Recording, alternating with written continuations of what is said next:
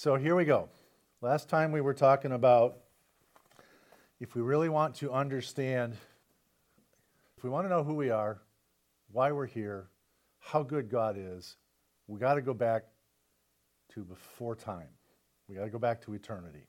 And we started out talking about what's kicking all this off is Psalm 34, verse 8. Remember what Psalm 34, verse 8 says? Yep, taste and see that the Lord is good. Blessed is the man that trusts in the Lord.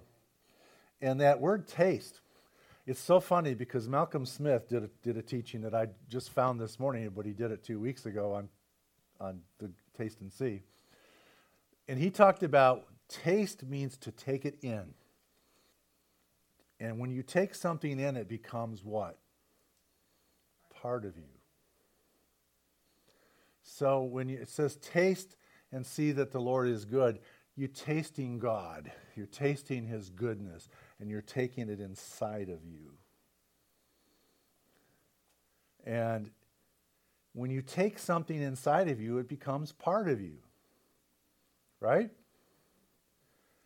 So this scripture is saying, bring God in, taste, let Him come inside of you. Let that goodness unfold. And you do that by trusting that He is who He says He is, and that out of His love, He manifests goodness in your life. And last week, Bill talked about, looking at good. We can't look at good from the concept of good and evil because God transcends the duality of good and evil, and His goodness exists above that, outside of that. His goodness is so broad, so vast, that we can't even really define it, but we can experience it. We can glimpse it. Out of His love, He's wanting the best for us, and the goodness of God, the kindness of God is what leads us to our change of mind, and that's how we begin to experience it. And so this journey that we're on right now is to begin to understand that Psalm 34:8 should be the reality of our life. Every single day, we should be tasting and seeing that the Lord is good. But it starts from a paradigm perspective. Either I believe it or I don't. And if I don't believe it, what am I going to get? I'm going to get what I believe, which is going to be short of believing that He's good and that His goodness is manifested in me and towards me. So we talked about that. We talked about, I think somebody came up with the definition even that goodness is yummy. Was that you, Norman? No, that was not me. Who? That was you.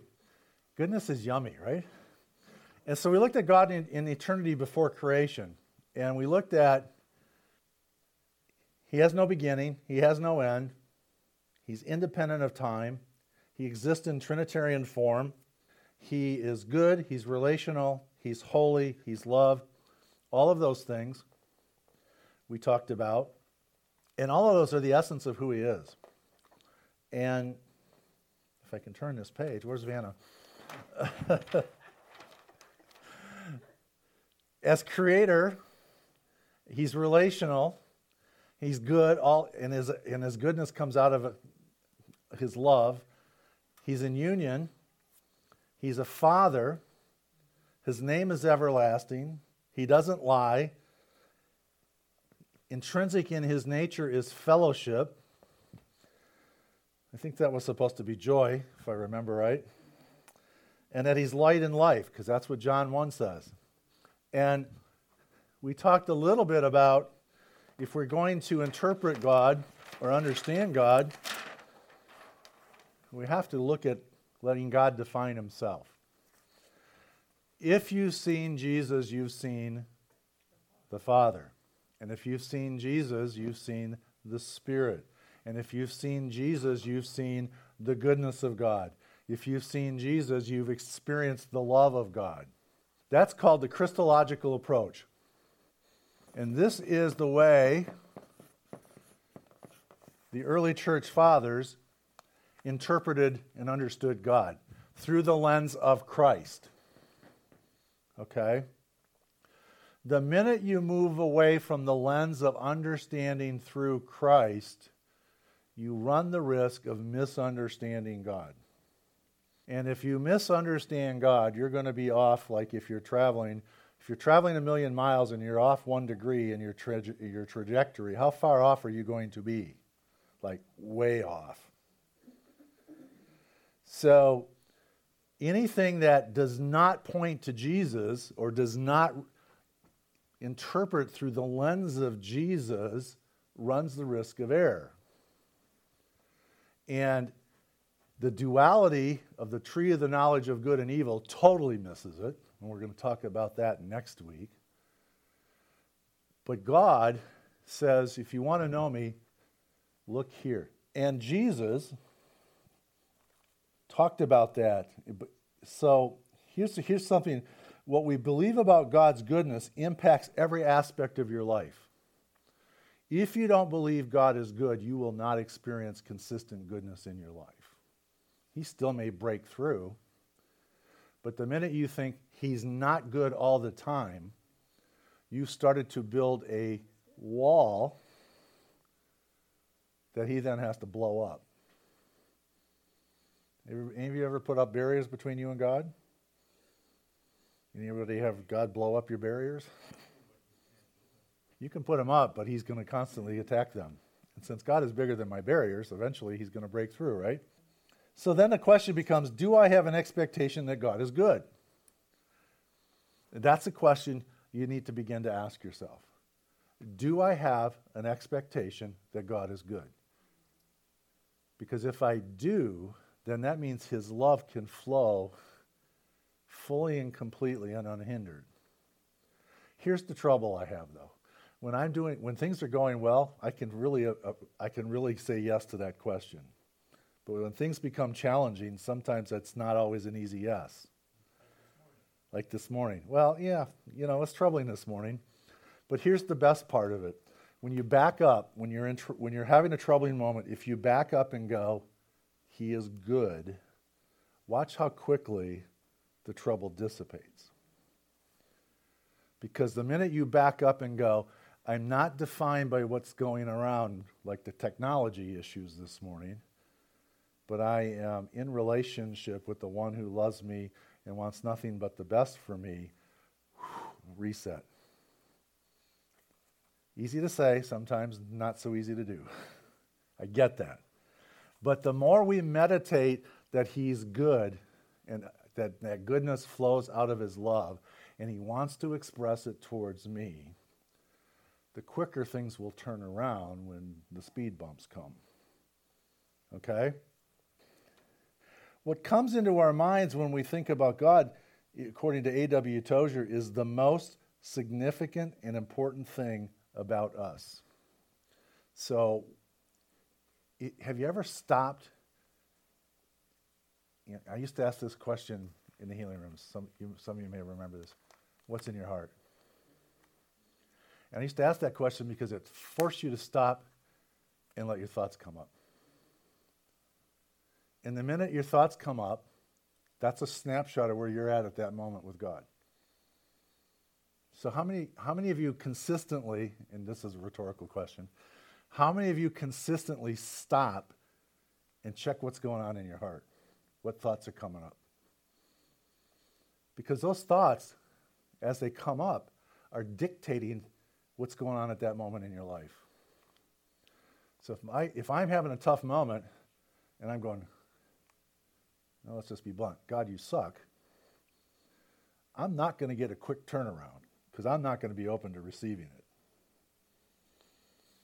But if I go, regardless of what's going on, regardless of what I'm thinking at the moment, God, you're still good. And David used to do that in the Psalms, right? David would start out of a lot of his Psalms with a lament. And then halfway through a Psalm would flip and start praising and recognizing the goodness of God.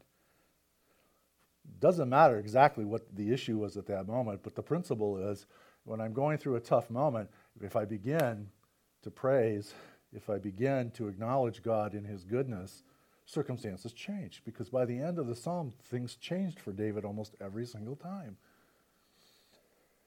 So we can experience that. That means we may have to write a reminder note to ourselves and stick it on the mirror that goes, when life sucks, praise, or some other variation of that.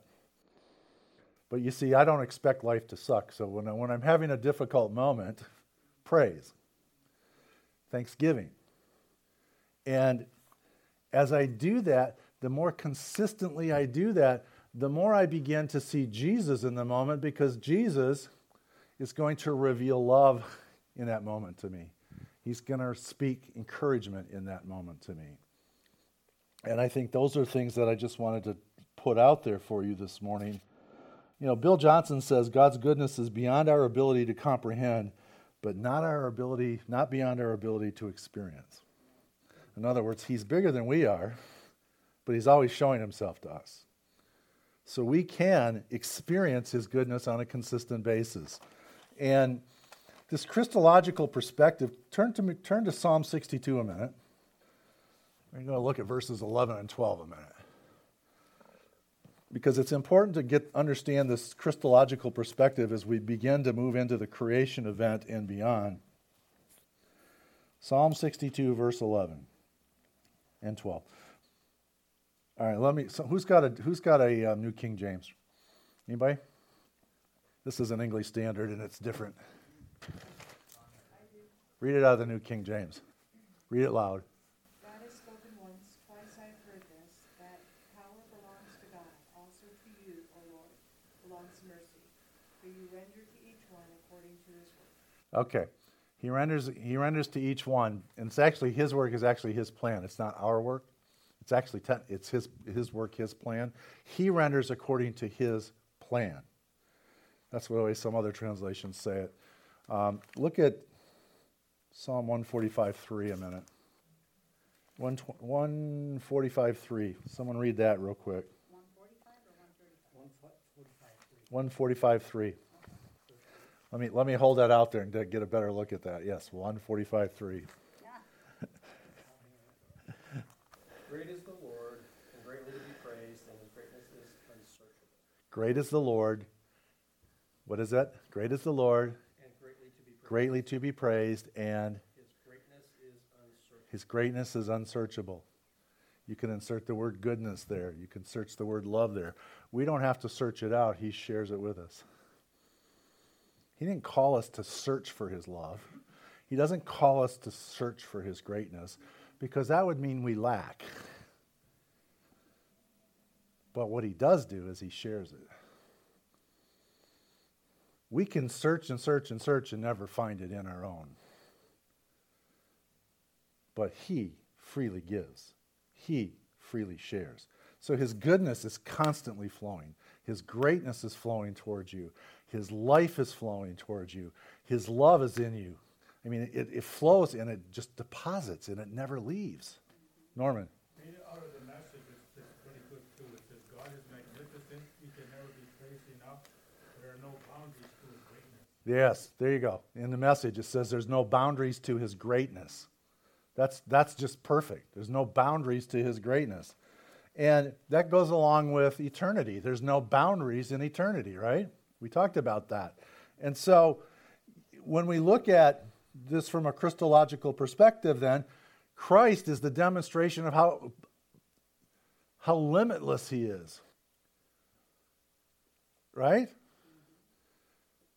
Christ is the essence of how vast and big and loving and kind he is.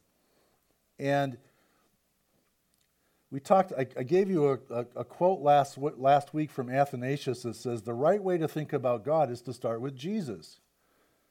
If we start from any other reference point, we are going to miss the most significant aspects of what God wants us to know about him. So God has this plan before creation, right? And this creation plan, you can look at from a Christological perspective as well. But I'm going to draw kind of a rectangle here just because I don't have a big enough board to draw what God really is like. But let's say this rectangle is eternity. And we know God is all through this. There's no part of eternity that God isn't in. And there's no part of eternity that isn't in God. Okay? And eternity is a word that really doesn't capture well what happened before creation and what's going on now. But there's this place that exists called eternity. And it's the heart and the essence of God is there. Now, if God has a plan before the foundation of the universe as to expressing his love, what does that plan look like? It looks like Jesus. And how does it express? Because now remember, and maybe I should do it from this way. Let me read you something out of this book. This is a book called Delighting in the Trinity. And if I can find the right page, he talks about creation. It's by a guy named Michael Reeves. And you got to love this guy's humor. The first subsection of this chapter he entitles, Single God, Non-Smoker Seeks Attractive Creation with Good Sense of Humor. Okay? Single God, non-smoker, seeks attractive creation with good sense of humor. So we got God wanting to create. And if God is relational, and if God is good, and God expresses his love through his goodness and his creation, what is he going to create? Goodness and relationality, right? He's looking for a relationship. And it's often called, in Scripture, he's looking for the sons of God, right? So the creation plan is to create the sons of God, and the sons of God can then be in relationship. So the essence of the sons of God and the purpose of creation would be relational. Now that doesn't mean that he's going to, the earth isn't something that he cares about or the universe at all, but it is a place where relationality takes place. Now, we're still talking the plan here, okay? We haven't talked about the reality yet. But God is looking for sons that he can have relationship with, and that relationship would be full of life. How do I know that? Because Jesus is life. And so it's a life, loving, joyous relationship. And it can only come from the triune God. Let me share with you what Michael Reeves says. There, in the early days, in the Babylonian, it's called the Enuma Elish. There's a god called Marduk, and he purposes to create. This is a creation story from a different society. He purposes to create humankind so that they can be his slaves. That way, he can sit back and live off their labor. Is that relational? No. Is that loving? Is that joyful for the created? Is that life? Not really. Not slavery. And Marduk is more plain speaking than most other gods, but whatever the religion, most gods since have tended to have the like approach. In other words, most societies have a God who's creating, not most societies, most religions have a God who's creating to serve him. So how do you think Judaism and Christianity stood out in those days? It stood out right away because it wasn't about serving him, but it's about him serving us out of his love. And then there was another one. It talks about Islam in here. It says there's a fascinating tension at just this point in Islam. Traditionally, Allah is said to have 99 names, titles which describe him as he is in eternity. One of them is, quote unquote, the loving. But how could Allah be loving in eternity? Before he created, there was nothing else in existence that he would love. And the title does not refer to self-centered love, but love of others. The only option is that Allah eternally loves his creation, but that in itself raises an enormous problem. If Allah needs his creation to be who he is in himself, in other words, to be loving, can't be loving without created beings, then Allah is dependent on his own creation. And if he's dependent on his own creation, then can he really be God? Versus, and this is how he says it, therein lies the problem. How can a solitary God be eternally and essentially loving when love involves loving another? And in this particular case, this love is an outgoing love from our God, his outgoing, not internally centered. So, Aristotle, who helped mess things up with his philosophy, though, did get something right, that essentially, if a God is a God truly of love, then there has to be love outside of himself. In other words, he has to extend that love outward and can't expect anything back. Allah expects you to do things for him, including die for the cause. That's the way he's presented out there. If a non-triune God can't create sons that are relational, that have love, joy, and life in them, because he can't give it to them. Some of you look in perplexed. Questions? Remember, our God is 3 in 1. You got the Father, loves the Son. The Father loves the Spirit. The Son and the Spirit love each other, and you have this interrelational in eternity. So you have a relational in eternity.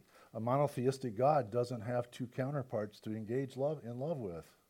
It's all about him. But Father pours out unconditionally to the Son and to the Spirit, and it's this consuming love that has to be expressed. What better way to express than to create sons?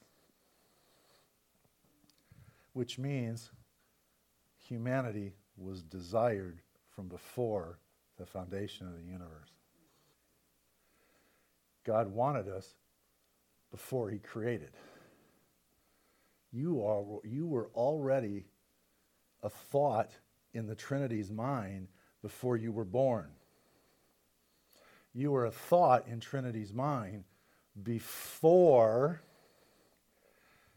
in the beginning, was spoken. And that's something to hold on to. Because once God puts a thought in place and puts a plan in place, he always carries it out. There's scripture that says, and we'll cover that in a minute, I always carry out my plans. Always. Which means then, you can't mess this up. You can't mess up being created as a son of God. You can't mess it up because he always fulfills his plan. Which also means you can't mess up relationship permanently. You can mess it up short term, but permanently you can't because it's not dependent on you. It's dependent on him. So, John, if you're a son of God, created or intended for creation before the foundation of the world, known by God before the foundation of the world, and are in relationship with him, do you ever feel love, peace, life, and joy? Yeah. I mean, you almost can't help it. No matter what you're doing in your life to screw things up, you still are going to feel it, right? I mean, just ask me. Look at me. Look at me. Look at me. And Karl Barth, who is actually a Trinitarian, who really helped bring Trinitarian thought from the early church back into the now, he talks about, in the same freedom and love in which God is not alone in himself, but is the eternal begetter of the Son, and who is the eternally begotten of the Father, he also turns as creator outwardly in order that absolutely and outwardly he may not be alone, but the one who loves in freedom. So not only does he create, but he also gives us a level of freedom to decide Part of the plan was freedom to decide how we want to interact. And we see that in the garden. People make choices. But their choices don't overrule the plan. In the end, the plan still works. Now, this is all still in the beginning. And Barth also says, in other words, as God in himself is neither deaf nor dumb, but speaks and hears his word from all eternity, so outside his eternity he does not wish to be without hearing or echo, and that is without ears and voices of the creature. So not only does he want to be in a relationship, but he hears us. And this is all planned before the foundation of the universe. He hears us. He's never so far away that he can't hear you because he's never separated from you. But what have we been taught at times? God's out here. I'm down here. And I hope he hears me. He hears me all the time. So in this plan of creation, and there's other aspects to it, God is moving for our benefit to enhance the relationship, to enhance life, to enhance love, and to bring great joy into our lives. And that's a concept we've struggled with in the past because we've been told we're separated from God. And it's just not true. But it permeates our thoughts at times. Back in the deepest part, the recesses of our mind, back in there, does he really love me? Is he really here right now? Does he really know what I'm going through? He knew all of that before he called you into existence. And that's stunning. And it's freeing. And it's encouraging. And this then becomes the dilemma. See, take a look at, let me do it this way. Turn to Ephesians chapter 1. We have to get into our conscious understanding that we're not an accident. We have to get into our conscious understanding that we've never been abandoned. We have to get into our conscious understanding that he is our biggest cheerleader. Ephesians chapter 1, starting at verse 3. Blessed be the God and Father of our Lord Jesus Christ, who has blessed us in Christ with every spiritual blessing in the heavenly places. We've been blessed with what? Every spiritual blessing in Christ. Where? Heavenly places. Where's that? But where is that? In us. Even as he chose us from before what? The foundation of the world. Can you say eternity? He chose us in eternity. That we should be holy and blameless before him. So you are chosen in eternity and you already declared holy and blameless. Is there anything you can do on earth to screw that up? No. I mean, I'm pretty blunt today, so. And it says, in love, he predestined us for adoption through Jesus Christ, according to the purpose, you could insert plan, for his will, to the praise of his glorious grace, with which he has blessed us in the beloved. Capital B, Jesus. So, let's look at that again. In love, we know that's the outward agape love that flows out from the Trinity. Before the foundation of the universe, he predestined us for adoption. Sons. You were declared to be a son before the foundation of the universe. It's not, I pick this one, I reject that one. It's not one over here, too bad over here. It's all of us. Because none of us existed in the natural yet when this was declared as the plan. And you are blessed with grace. You're actually the expression of his grace. You're the expression of Christ who is grace. And it doesn't matter what you did today, because we're talking about this vertical relationship. It's called an ontological perspective. It's the relationship between man and God. And it's not based on your behaviors, unlike Calvinism would have you believe.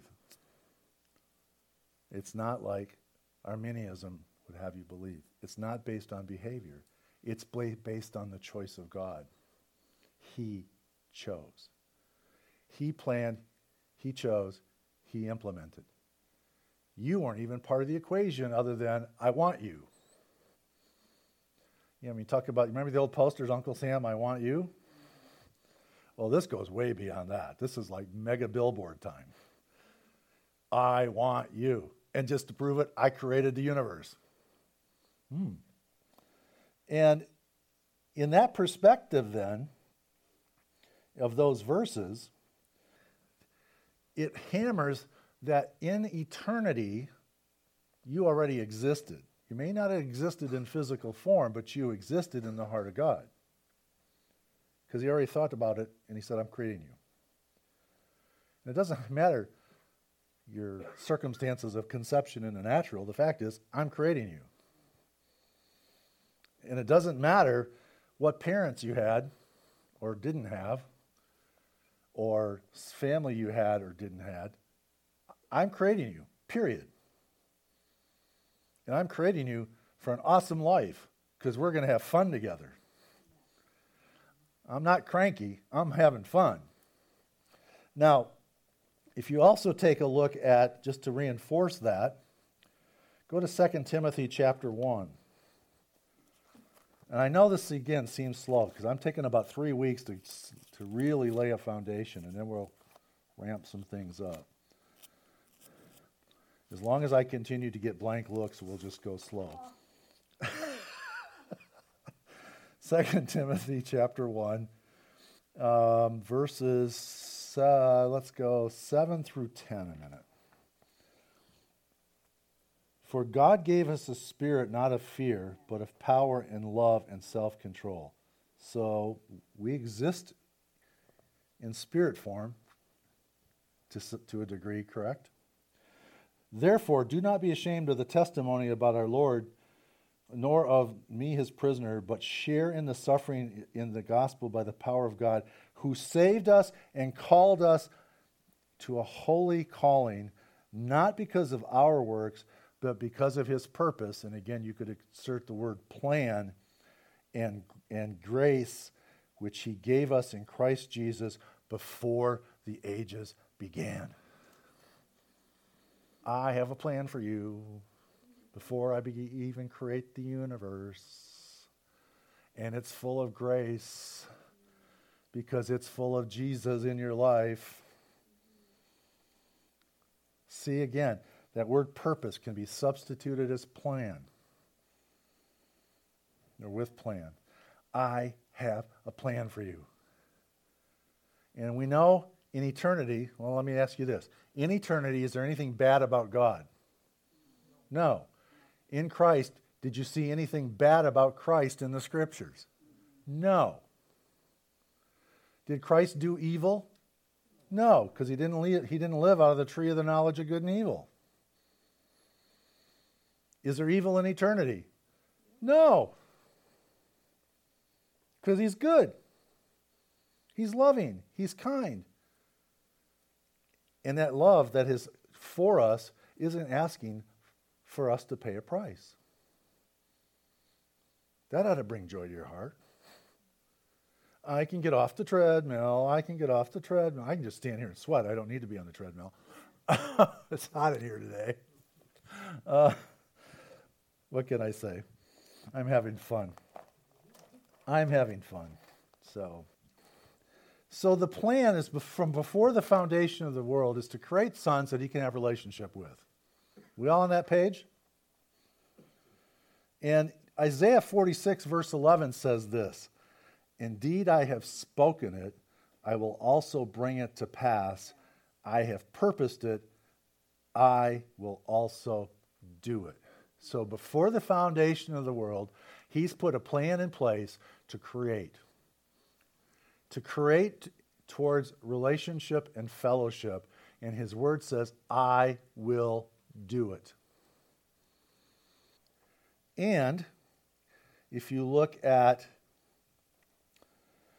Romans 8:28, and we know that all things work together for good to those who love God, to those who are called according to his purpose/plan.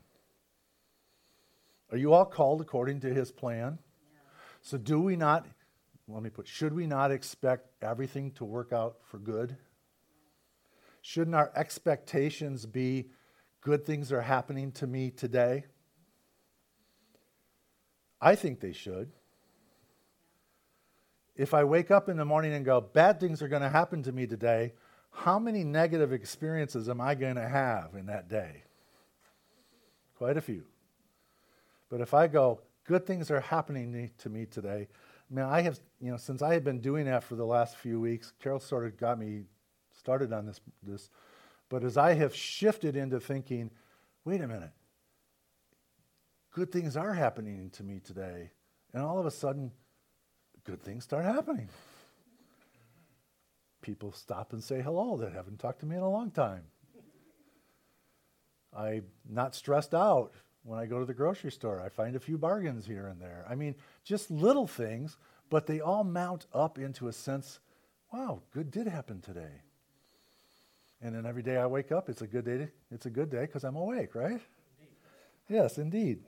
So, and then Romans 8:29 says, "For whom he foreknew, he also predestined to the image of his Son, that he might be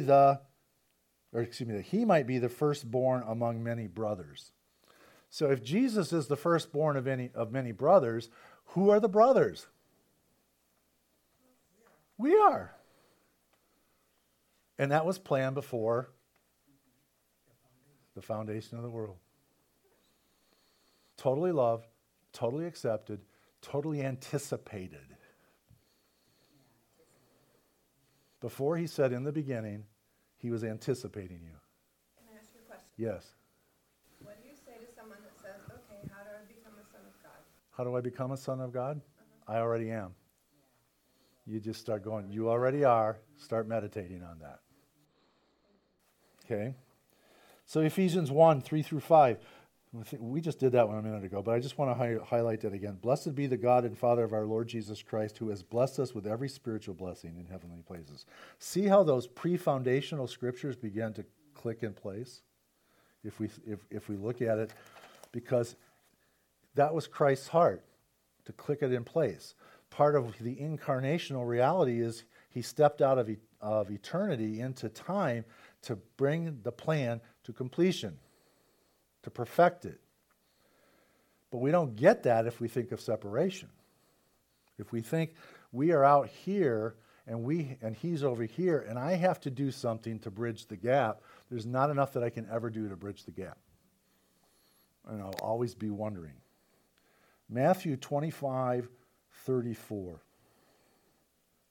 "Then the king will say to those on the right hand, 'Come, you blessed of my Father, inherit the kingdom prepared for you from the foundation of the world.'"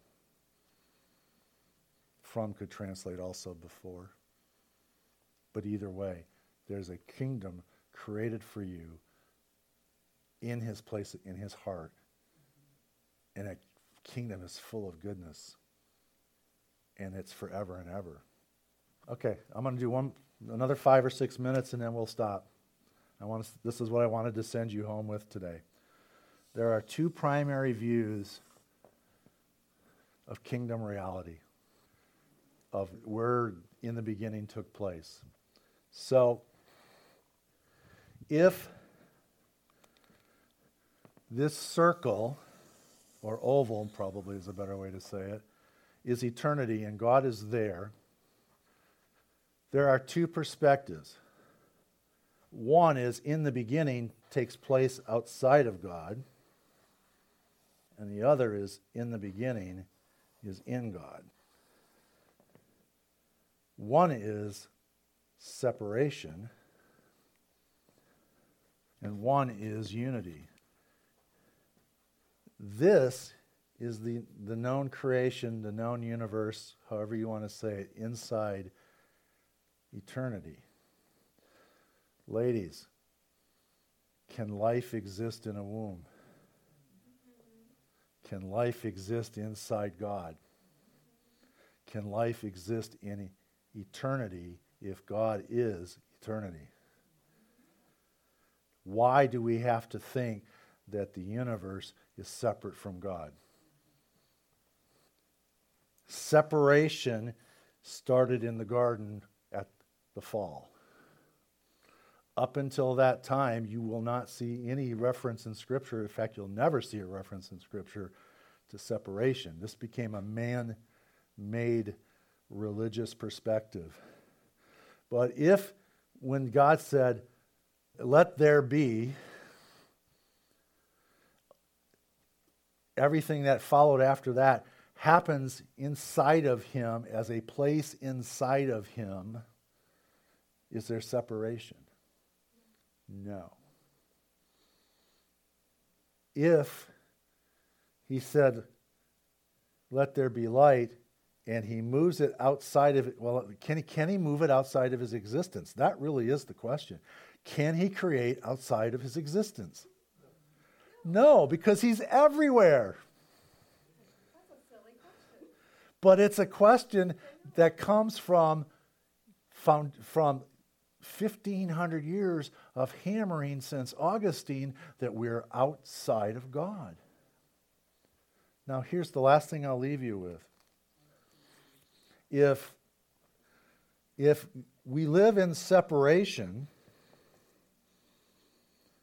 how do I get back into eternity? If I live outside of God, how do I get back in? Well, maybe if I say the sinner's prayer correctly, maybe if I do enough, maybe if I mind my P's and Q's in public, or maybe when if I confess enough, God might grant me re-entry. But if I already exist in God inside of eternity, then everything that exists in eternity is mine. And didn't God say all the things that he has planned for us started in eternity? That takes us up to the creation moment. Did he create inside of himself or outside of himself? And if you see that you're outside of his creation, outside of him at the moment of creation, you got a false perspective. Because what did Christ see?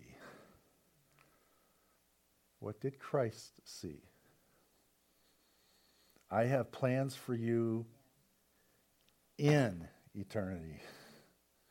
I have made preparations from before the foundation in eternity. Nowhere does Christ say, "I'm kicking you outside of my presence. I'm creating you outside of my existence." Because the reality is to live outside of the existence of God is to be dead. And that's not even accurate. To live outside of the existence of God is a impossibility. We talked about it last week. He's in everything. But this view of separation predominates, and we're going to destroy it in our lives in the next 10 weeks. It's got to go. Every last vestige of it has to go, because it warps how we respond to God. It shapes us in the wrong direction. Now, I'm going to give you a little hint on something that's about 4 weeks down the road. The cross existed before the foundation of the world, right? Because it says in the scriptures, he was preordained to sacrifice his life. He was the Lamb of God before the foundation of the universe. So, if mankind is in here struggling, which we will see after the Adam and Eve event, mankind began to struggle. When we say Christ came out of eternity, we're actually saying he stepped into his creation, which was still in his heart. Think about that. He stepped into his creation, not from outside of time to inside of time, but time existing in him, and I stepped into the timeline to set things right. And because God is mindful of everything going on, he's not distant in a way, waiting for things to disintegrate. He's always influencing. But he really influenced when he stepped into the timeline and became man. It has a profound impact on all of us that I don't think we've even close to mind to the depth that he intends. So here's your homework for the week. I want you to read Genesis 1, 2, and 3. Read it from Christ's heart perspective. This creation is called very good, creation inside of him.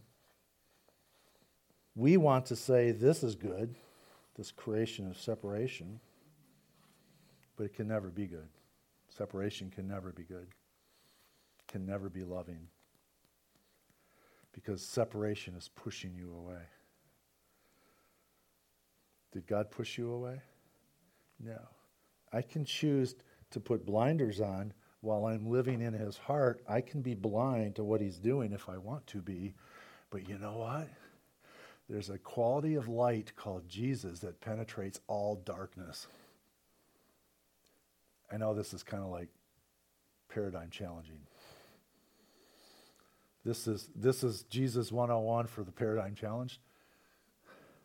And I'm working it out with you. But turn those lights. Can we turn those lights on a minute? I can, yes. I can turn that light on a minute. See the shadow that forms from the light on the paper? The light of Christ is not limited by the natural object, but penetrates every shadow. What's that mean? Lots of things. A physicist can tell you that their latest is that they think there's 26 dimensions to reality.